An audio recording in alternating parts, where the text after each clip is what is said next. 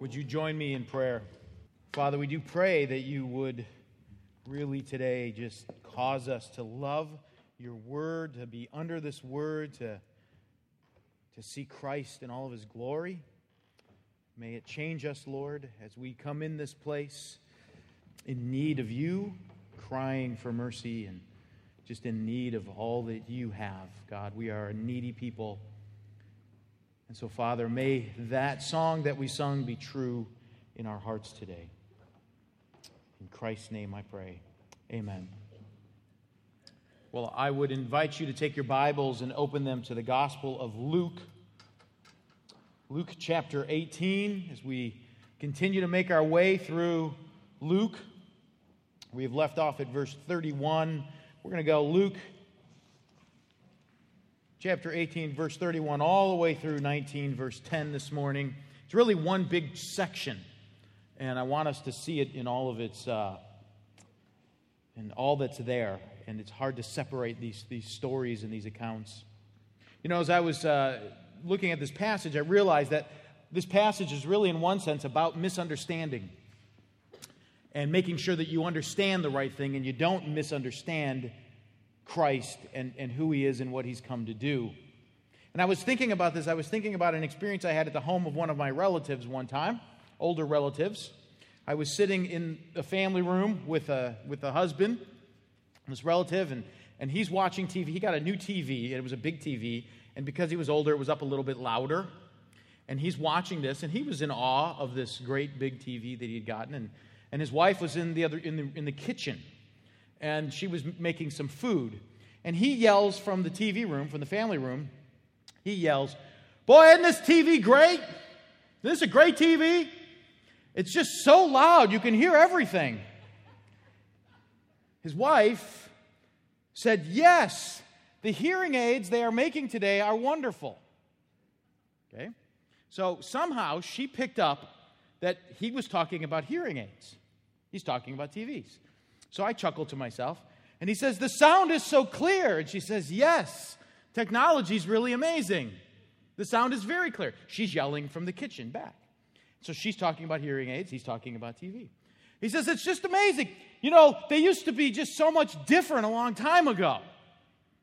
And she says, "Yes, they were, but they've changed so much." And then he says, "Yeah, and they've gotten so much bigger." And she goes, "No, they haven't. They've gotten smaller." And he says, "No, they're bigger. You can see them everywhere." She says, "No, they're not. I can't tell if someone has one." "What do you mean? You go in someone's house, they're all over the place." "No, they're in people, you can't." And so and they have an argument about this. I'm chuckling, and then I finally decide to intervene. "Hey, she's talking about hearing aids." He's like, "What?" And I go into the kitchen, and I say, he's talking about televisions." Oh. It was this awkward moment. How do we resolve this? Because they're both mad at each other, right? But there's no way to resolve it because they're talking about two different things. Now, the reason why I thought about that experience this week is I was thinking, it's amazing how sometimes you can think you understand something and it even works for a while. Right? Their conversation went on for quite a while, and it worked. It's amazing that you really can have two people, one talking about hearing aids, one talking about TVs, and they can talk for quite a while about it. Until at some point it collides. And at that collision, things just stop making sense. And that's kind of what you have in one sense. The reason why I thought about it is, in this passage, Luke is recording for us kind of the final things we need to understand about Jesus. And it is amazing how we think we can understand Christ. How we think that we have it and we have it defined, and in one sense, it works. The things that we believe and the things that we got going, it works for us. It connects for us. But in reality, it doesn't always connect. And sometimes when we have this, if we have a misunderstanding about Jesus, it can go for a while, and then eventually that misunderstanding that we have can collide with reality. And then we can be left insecure, we could be left confused, we could be left not understanding things. Those kind of communication breakdowns can happen, and the next thing you know, you're lost. Maybe you feel spiritually distant from God. Maybe you feel like you've lost touch with your meaning and purpose in life. Maybe you feel like you're whatever.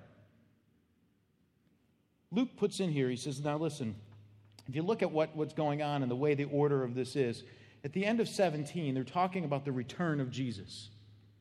And as they're talking about the return of Jesus, in chapter 18, he's beginning to tell us, this is how you're to endure to the end.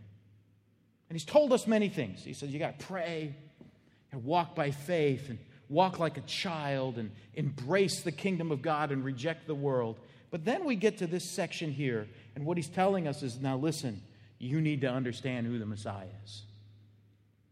And you need to understand what he's doing. And you need to make sure you understand your response to him. And those are the pieces that are very important to comprehend. Is there a little like bass echo going on that you can hear? I'm hearing a little feedback. I don't know if it's up on these monitors, but... And so this is what he's getting at. This is the pieces of this. He's really trying to get them to understand this is who Jesus is. And we're going to see this today. In fact, I've just taken this. This is not a very creative outline. I've just kind of broken this passage down, these stories down, into just 4 points. And it's all about understanding the mission. How you understand the mission of Jesus will completely determine how you live your life. And if you've misunderstood the mission, eventually you're going to collide. Eventually you're going to collide. And you'll have a moment where it won't connect. And so we see 4 things in this passage, in this whole section.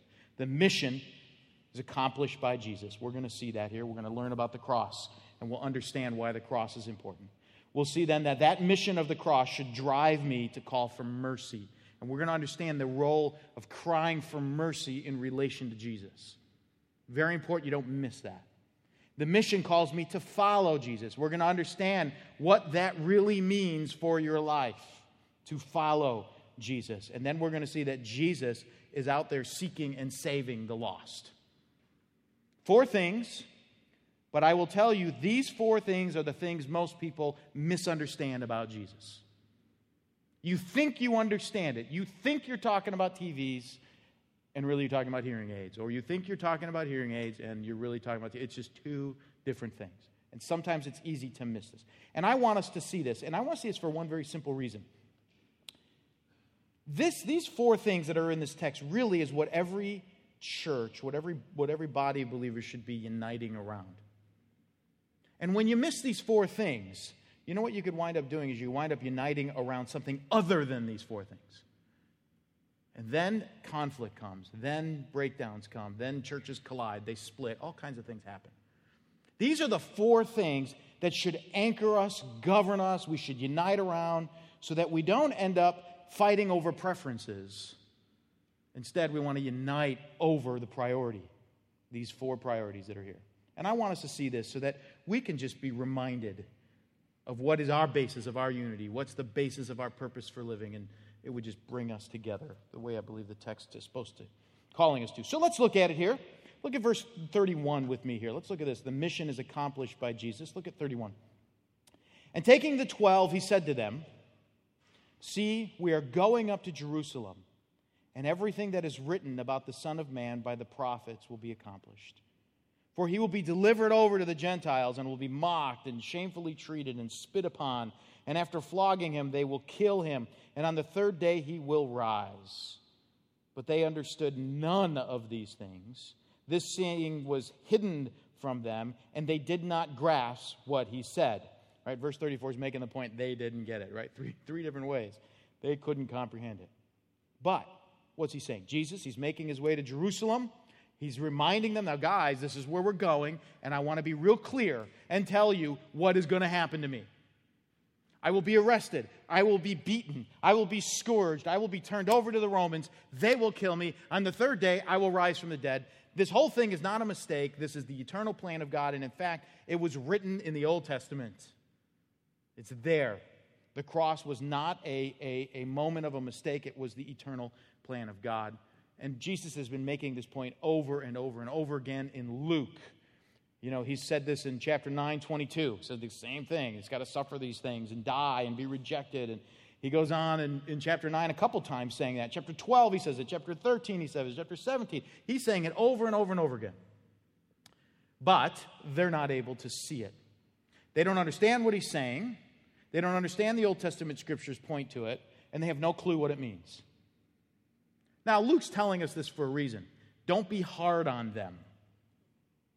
Don't be hard on them when they freak out. Don't be hard on Peter when he rejects Jesus. Don't be hard on them. God wouldn't let them see it, is the point. They couldn't pick it up, and that's okay. God doesn't want them to see it until the resurrection. When it's all done, then he'll open their eyes, and they'll get it, and they'll see the whole thing. But for now, don't be too hard on them. But why is Jesus telling them this? Well, why focus on this thought of the cross? Why put this on here? Well, I want you to stop and think about this. The entire hope of our entire life, the entire hope of everything is centered on the cross. You don't earn your way to heaven, right? We know that. You can't undo your sin because the wages of sin is death, not good works. So we need this death. We need it, and it has to anchor us in our lives. But just for a moment, I want to ask you this one question. You believe that, but does the cross impact the way you live your life on a daily basis? And you might say, well, I don't know. What would that actually look like? Right? If I were to tell you, do you have a cross-centered life? You would say, I don't know. I believe in the cross. I trust Christ for my salvation. But what is the impact of that truth on the way you live? Well, what I want to do is I want to just take a moment and pause here in Luke because I think it's profitable for us to be reminded of the power of the cross and what it really practically means, what it really did accomplish for you. Luke doesn't go into great detail here. The whole of the gospel does. But for a moment, if we can pause this, I think it's appropriate to say, okay, this is true. Jesus is reminding him, this is what I'm about to do. But let me ask this question. What did the cross really accomplish in your life? Well, the Apostle Paul, in the book of Romans, gives us 10 blessings that come from the cross. 10 blessings. And I think it's appropriate to use Paul here and to insert those 10 blessings here. Because this message of the cross is not just something we're to look at and go, yep, he died, that's it, that settled it, we're done. It's actually supposed to be a worldview. The cross is actually supposed to so impact your life that you process every moment differently because of the cross. So, let me give you the 10 things that Paul says in Romans. They're both in chapter 5 and in chapter 8. Let me just walk through these. The first thing he says in Romans 5:1 is he says, because of the cross, you have peace with God. You have peace with God. Romans 5:1. God is not mad at you. If you blew it this morning with a sin you have blown it with yesterday, and the day before, and the day before, and the day before. If you have trusted Christ, he is not mad at you. Your relationship with him is set in such a way that you can bring it to him, and he will forgive you, he will restore you, you have peace with God. You don't have to earn his favor. You don't have to sit at your deathbed and say, did I do enough for you, God?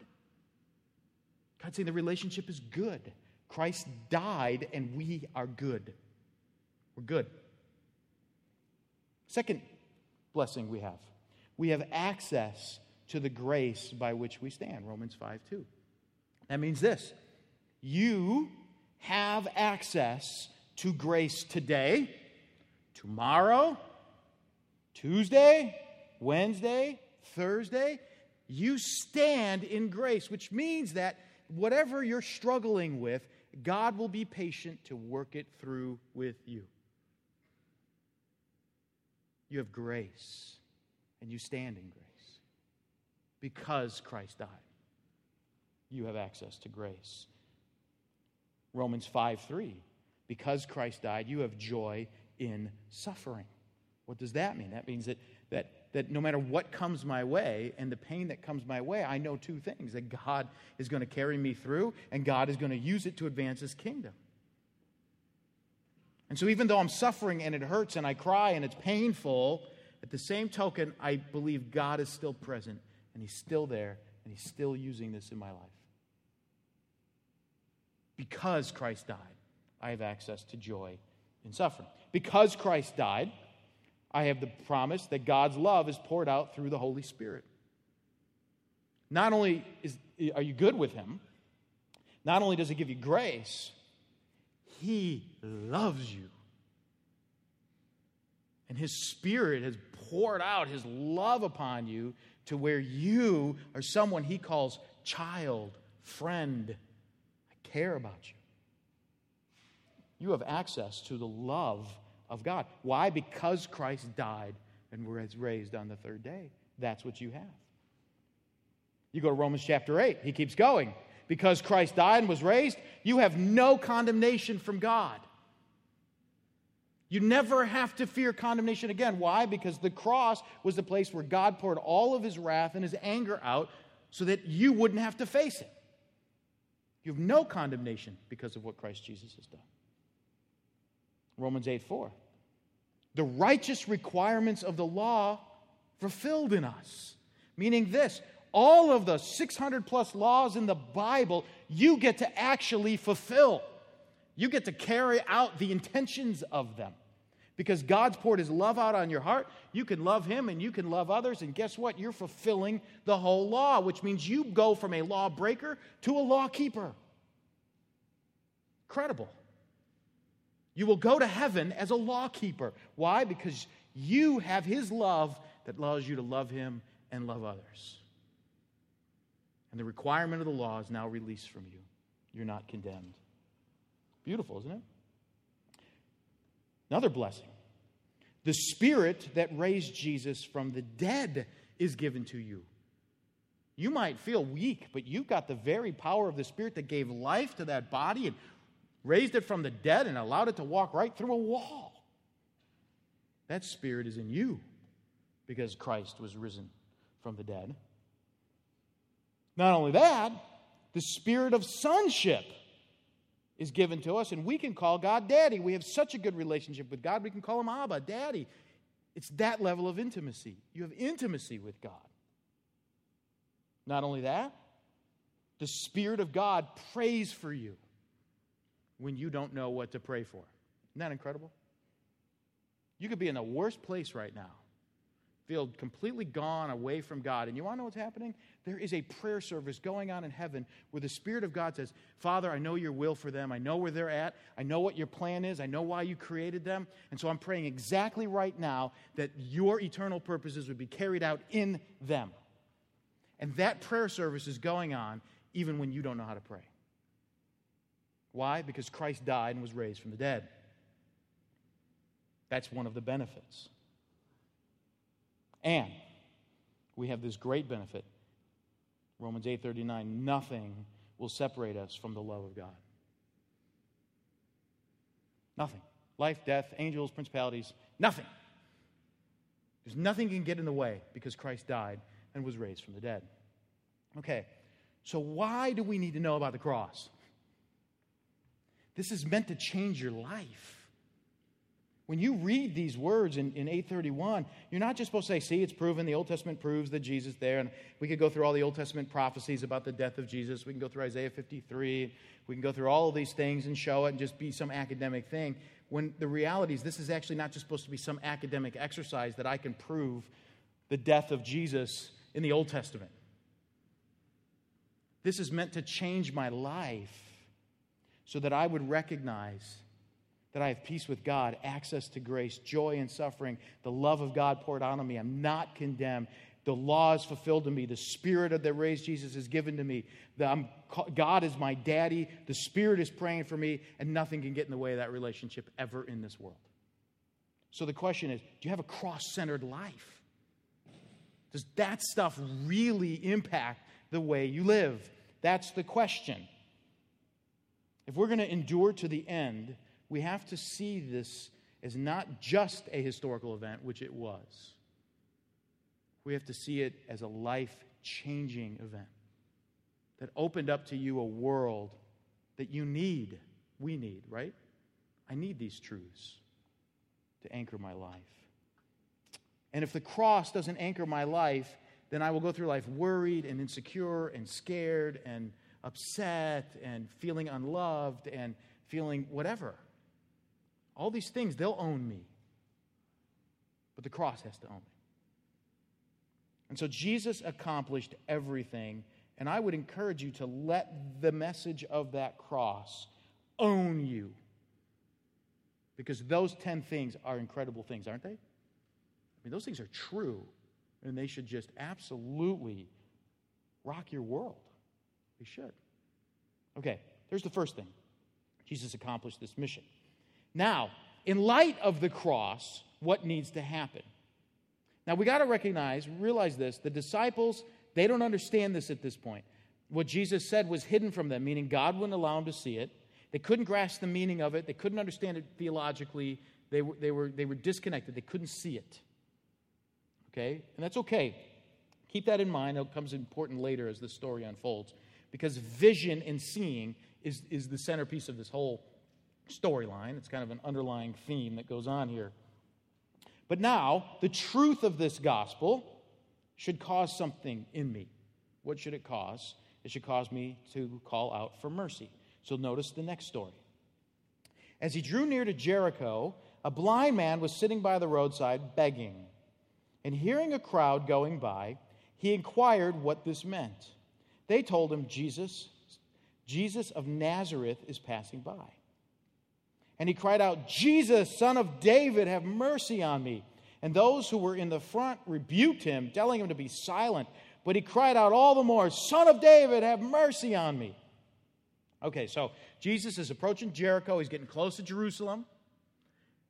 The crowds are just gathering around him. In the midst of a crowd is a blind man. The blind man, oftentimes they would sit outside the cities hoping to get travelers as they're coming in, begging. And so this blind man's out there. The people are coming out. They say Jesus of Nazareth is coming.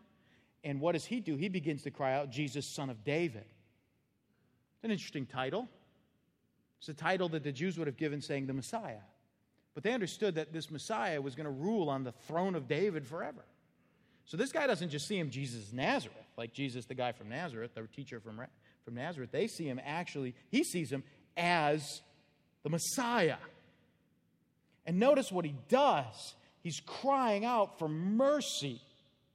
Very important to catch this. He doesn't just put his need out there, help me see. He's saying, give me mercy. What does mercy mean? Mercy is getting something you don't deserve. That's the whole key to the story here. He didn't feel like he deserved his sight. Give me mercy. Have mercy on me. Which means that if you don't give me my sight, that's okay. I don't deserve it. It's amazing to think about that, coming to God from the basis of crying out for mercy rather than demanding a result. Completely different thing, isn't it? It's a completely different mindset. But the mindset, our first connection with God, is a cry of mercy. If we see him for who he really is, the Messiah, which this man did, he was physically blind, but spiritually he could see. The disciples could physically see, but spiritually they couldn't. So these guys are in two different categories in one sense. I think that's the contrast that here. But he understood, you're the Messiah. I'm unworthy to be in your presence. I'm crying for mercy. Crying for mercy. Very important. The people are trying to keep him quiet, and he won't. The more they stop him, the more he cries. And I want you to catch that in the story. In fact, because it's important to see that, how he's reaching out to Jesus. And I remember when I was a youth pastor, my office was up at the top of these steps. And I would go down these steps, and when I would get down to the bottom of the steps, right at the bottom of the steps was the nursery to the church. And during the week, they would have a women's Bible study on Thursdays. And when Anna was a baby, Heather used to go to the women's Bible study. And she would drop Anna off in the nursery. First time she dropped Anna off in the nursery, I wasn't making all the connects of everything. And Anna was a year and a half old, something like that. And I come walking down the steps, and Anna sees me in the nursery. She wasn't all that certain about being in the nursery to begin with, and so she sees her dad. So what does she do? Ah! Ah! Right, she just starts screaming. And I foolishly, "Hey, Anna, how you doing? Hey, sweetie. Hey, my daughter's at work." And I walk away. And the nursery worker's like, this college student is like, "What did you just do?" And she's screaming. I'm walking away, and she, ah! So the nursery worker says, "Hey, could you kind of just stay in your office during the ladies' Bible study so that you don't do this?" Because I couldn't calm her down. Couldn't get her calm. And I was thinking about that because I was thinking, this man wants one thing and nothing will stop him. If I went into that nursery and picked up Anna, she would have stopped crying, right? She wanted one thing. Want my dad. Get me out of here. And that's this man. This man saying, the more you try to quiet me, the louder I'm going to scream. Eternal Messiah, have mercy. Right? He's just screaming this. That's what he's saying. Eternal Messiah, show mercy to me. I need mercy. That's what I need. I need one thing. So, Jesus, what does he do? Verse 40. Let's jump into the story. And Jesus stopped, commanded him to be brought to him. Right? The people don't want that. Remember, they looked down on people who were sick. They thought they were cursed. They thought God was cursing them. So he commanded him to be brought to him. And when he came near, he asked him, "What do you want me to do for you?" That's a good question to ask him, because all he was asking for was mercy. He said, "Lord, let me recover my sight." And Jesus said to him, "Recover your sight. Your faith has made you well." And immediately he recovered his sight and followed him, glorifying God. And all the people, when they saw it, gave praise to God. "What do you want?" "I want my sight." And Jesus said, "You know what? Here's the thing. Your faith has made you well." Here's the connection I want you to make here. True faith, one of the evidences of true faith, is the understanding of mercy. True faith is not just a kind of an academic belief that, I could sit here and logically prove to you that Jesus is the Messiah. I could show you all the evidences and basically win an argument with you. And let's say I beat you. Let's say you're here and you say, "I don't believe Jesus is the Messiah," and I just logically drill you into the ground to where I just win it on the basis of the rules of a debate. That doesn't mean you have faith. How do you know if you have faith? You have faith when you see Jesus for who he is and you see yourself for who you are. And the only response is, "Have mercy on me. I don't deserve it." Which means if you walk away and you don't give me my sight, that's okay. I deserve to be blind. If you don't answer my prayer, that's okay. I deserve where I'm at. Have mercy on me, right? That's how you know you have faith. When you surrender what you feel is your sense of justice and you put yourself in the justice of God. And you recognize, I am a sinner and you are the Savior. I am imperfect, you are perfect. Nothing do I bring to this conversation. You bring it all. Have mercy on me. And Jesus says, you see, your faith, how does he know that was real faith? Because he was crying for mercy. Your faith has made you well. Notice what the man did. What were his two responses? Obedience and worship. I want to live for you now, and I'm giving praise to God. How do you know if there's real faith? Because you're crying for mercy. How do you know that the impact, if real faith is really playing itself out in your life? It's saying when God displays that mercy, you say, "I'm all in for you, man. I'm all in." I'm not trying to have you in the world. I'm not trying to balance both of these things. I'm not trying to get my eyesight so I can get my business back, because think about how much I could do for you if I had good business and I could give a lot to missions and all this stuff. And I need a little bit of me time too. There's a little bit of me in here. I need this. And Jesus, no, man, I'm all in for you.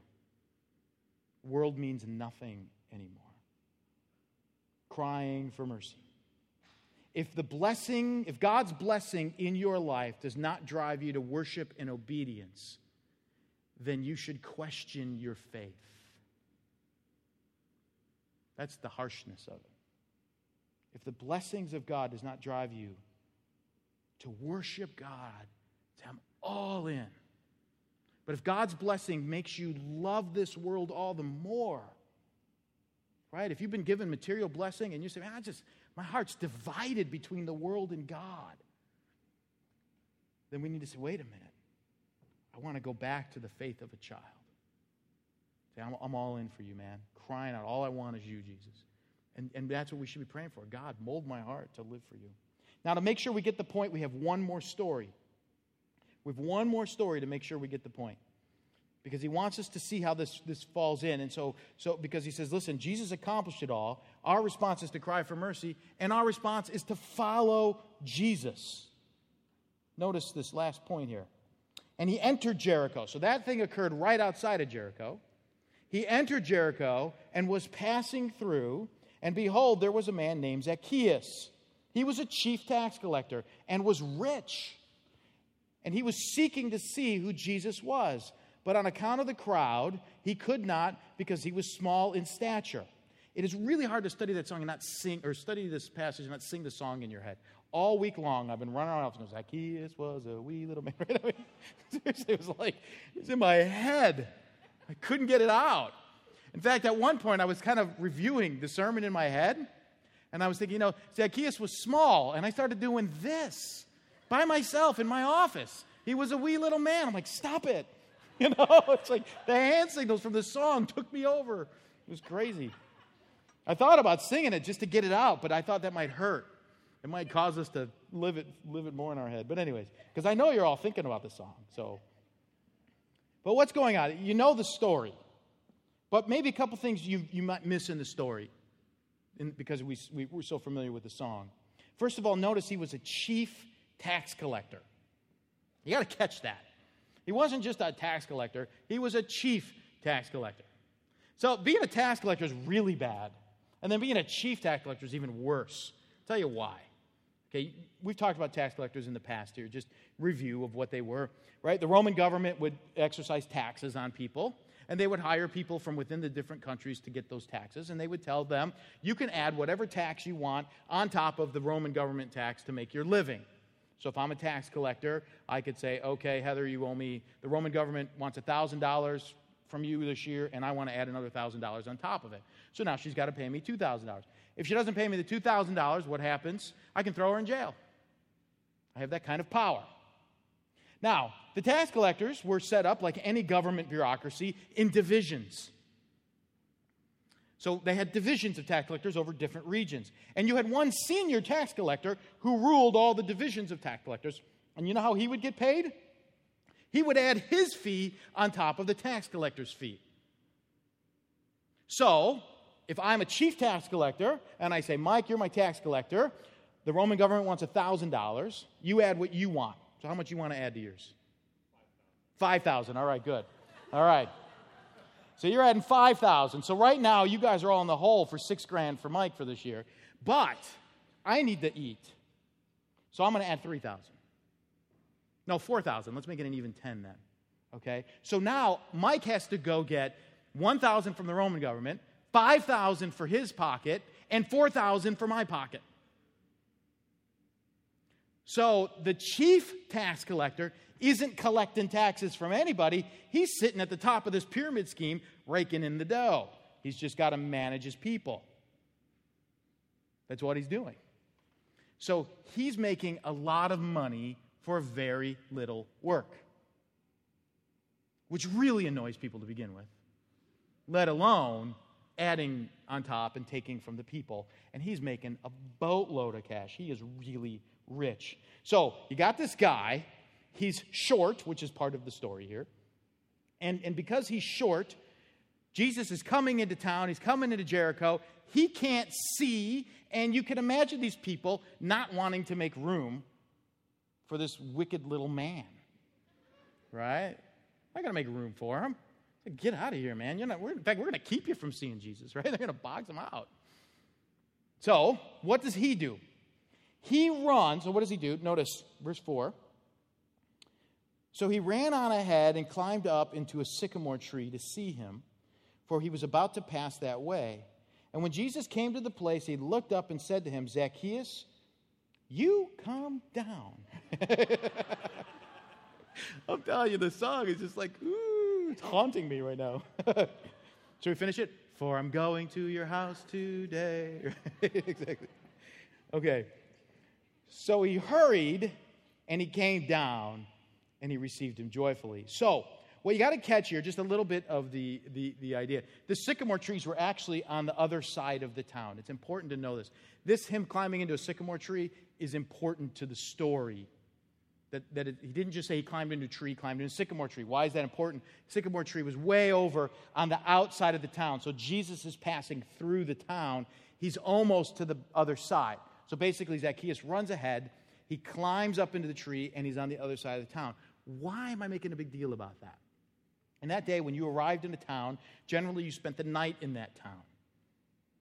Why would you spend the night? Because the distances between towns, by the time you walked from one town to the next town, you wouldn't have time to make it to the next town before dark. And you didn't travel at night because there were robbers out there and it was very dangerous. So typically you would arrive into a town and you would stay at someone's house, and hospitality was huge in the Jewish culture. And so you could be, if we were in a Jewish culture, somebody could just knock on your door and say, hi, here's my family. We're staying here for a month. And you'd have to take care of them. That's just what would happen. Jesus, though, is looking like he's heading out of the town. He's picked no one to stay with. That's the point of the story. He's picked none of the good people to stay with. He gets to the other side because the sycamore trees were on the outskirts of the town because they dropped these little things all over the place and they didn't like them. So they liked the wood of the trees, but they didn't like the dropping. So they planted the trees around the outside of the town. And so the picture is this. He's making his way through the town, gets to the outside of the town. He hasn't shown any sign that he's going to stay with anybody. And then there's this evil little guy up in a tree. And Jesus says, I'm going to your house. Now you might think Jesus was being bold there. You could do that in that day. I'm telling you, we could go into a village if this were, a couple thousand years ago, walk into the village, knock on the door and say, hi, we're staying. And they would have to put you up. So Jesus, who does he pick? The wicked little guy. And so what happens in verse 7? And when they saw it, right, the people, they all grumbled. He is going in to be the guest of a man who's a sinner. How in the world could he go there? Zacchaeus is pumped. He's excited. The rest of the people are saying, oh my word, I cannot believe we just saw that. You can't go there. Christians don't go there, because they wouldn't have said that, right? That would have been their response today. You can't go in there.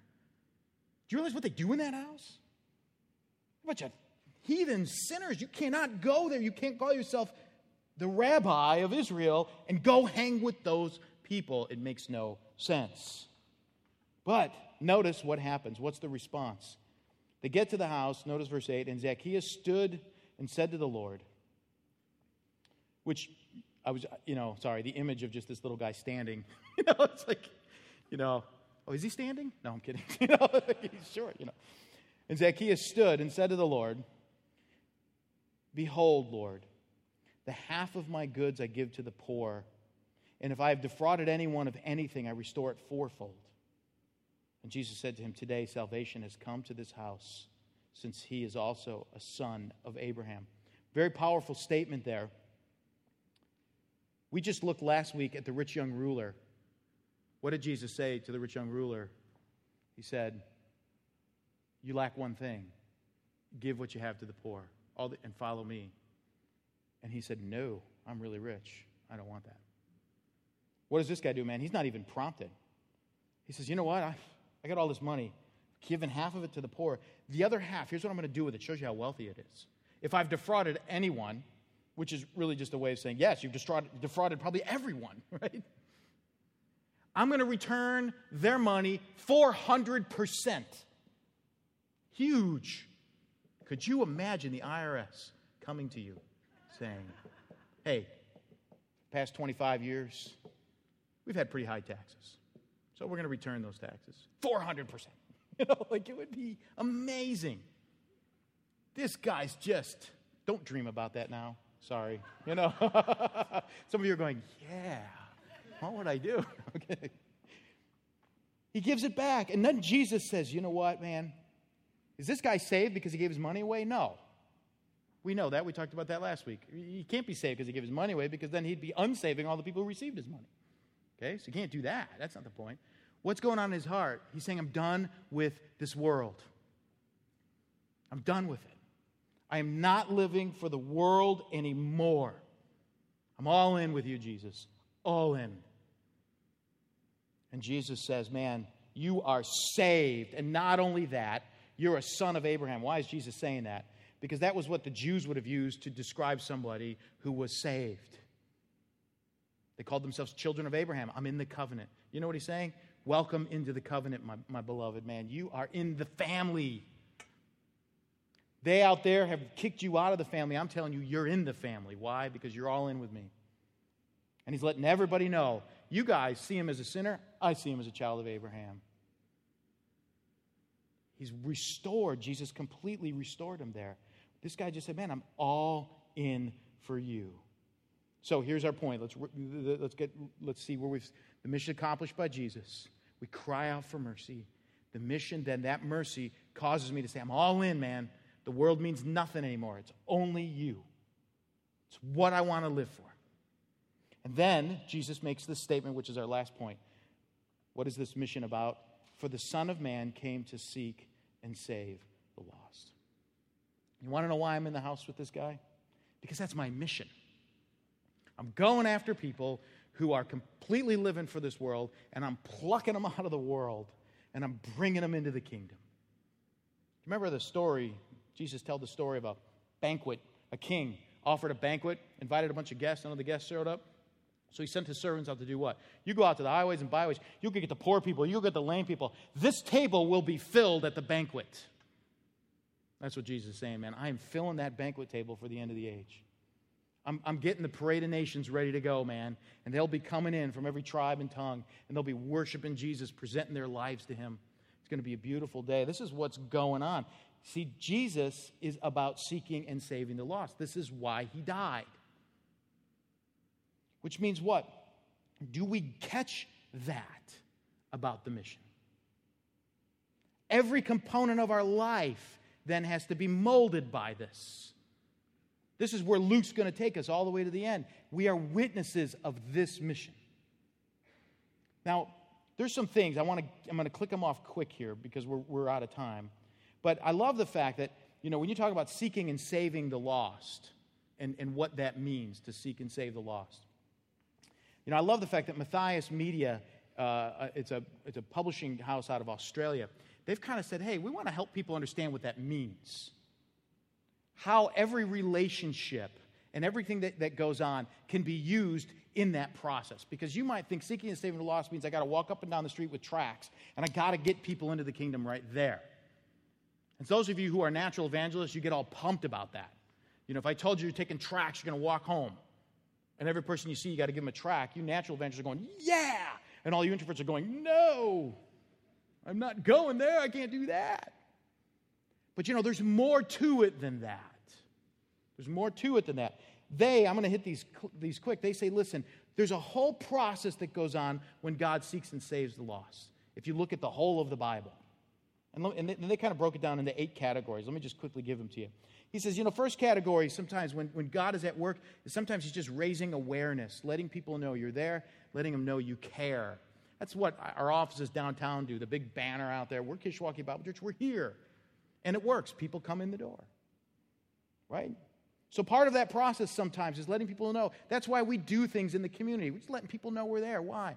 Because you see, God's in the mission seeking and saving. It's hard to seek and save and be part of that mission if I don't know people and if they don't know I'm there. Right? I can't do it from my basement. So I raise awareness. Then sometimes you get meaningful conversation. People know you're there and you care. People open up their lives. Short illustration of that. Since we've been in our offices, we have people occasionally coming out of the county jail. The police are really good. They give you a one-way ride to jail. And when you get out of jail, they're not there to take you back home. So occasionally we have people wander out of the county jail and they don't know what to do. They don't even understand our bus system around here because there's not a lot of clear signs. And so, occasionally they wander in our offices. This year, there's been one young man who's been in and out 4 times, okay? I've gotten to know him. And I've gotten to take him home 4 times. And then his last time I got to take him home, we had a wonderful conversation about his home life. He opened up. I'm not praying he goes into jail more. I said, listen, I want you back, but not under these circumstances. Just come on back, though. Come on back. I want to talk to you. Meaningful conversation. Why? Because that will lead to pre-evangelism. They say then we start talking about the truth of the gospel. Then comes evangelism, when we click them off quickly, where I can actually call someone to repentance. And then there's follow-up, which is establishing them in the truth. Then there's nurturing, helping people live out their faith. Then there's training, helping people find their place in the kingdom. And then there's sending, releasing someone into ministry. Now, why am I telling you all that? Jesus is on this mission, and I love that those 8 categories because they help us see that some of you maybe are part of the process of raising awareness. Some of you might just be walking around, you're in the schools, and you're just letting people know we're Kishwaukee Bible Church, we're here, we're there. Some of you are really good having very meaningful conversations. Some of you are really good when the time comes to say, you've got to repent. Some of you are really good at nurturing people and discipling people. And all of this, some of you are good at training and sending people into the mission. And wherever you fall in that, this is the mission Jesus is on. This is what it means to seek and save the lost. Get this guy, Zacchaeus, into the kingdom. Now, I wanted to give you those 8 things so you can get the picture of this because this is what's supposed to govern our life. So let's wrap this up. What does all this mean? These 3 stories are helping us understand Jesus has come to die. The cross is doing its work. We are to respond in crying out for mercy and following him. Because this is the mission he's on. That people would cry for mercy and follow him. This is what should define us. And in fact, I would say this. I would love our church to rally around those 4 truths. In fact, I'll say it this way. Why don't we rally around the cross? Those truths. Let's encourage each other as cross-centered people. Let's say this is the message we believe wholeheartedly. This is what Christ did. He died for sinners, and this is what it means. Let's make that our message. Then let's rally around mercy. Let's just say, I'm not worthy of any of this, God. Because if we don't rally around mercy, then we're never going to serve others. We're only going to be serving ourselves, and then this church will just be the place that I want it to be. And I don't like the fact that you're doing it this way. Let's do away with that. Let's come in here to serve others because we recognize I've received everything because of God's mercy. Then let's rally around following. Okay, let's no longer live by the world. Let's say, man, I want to be part of what Jesus is doing. And what is that? Let's rally around his mission. He is out seeking and saving the lost. And maybe see those 8 things that Matthias Media has helped us to see drive us as a church. That's a great rallying point. Jesus is not the power to help you accomplish your vision in life. Jesus empowers you to join his. And if you can catch that, it'll change your life. Let's join me in prayer, would you? Father, I thank you for these great stories. Thank you that your Spirit under Luke put this together in such a way that it's meaningful, it's impactful. I thank you for the totality of Scripture to help us understand these truths. Lord, may we rally around these as a church. May it own us. May it cause us to cry out for mercy, to follow you, and to join you in what you're doing in this world. Lord, let that be our rallying cry as a body, not anything else. Let your word shape us that we might live according to it and nothing else. In Christ's name.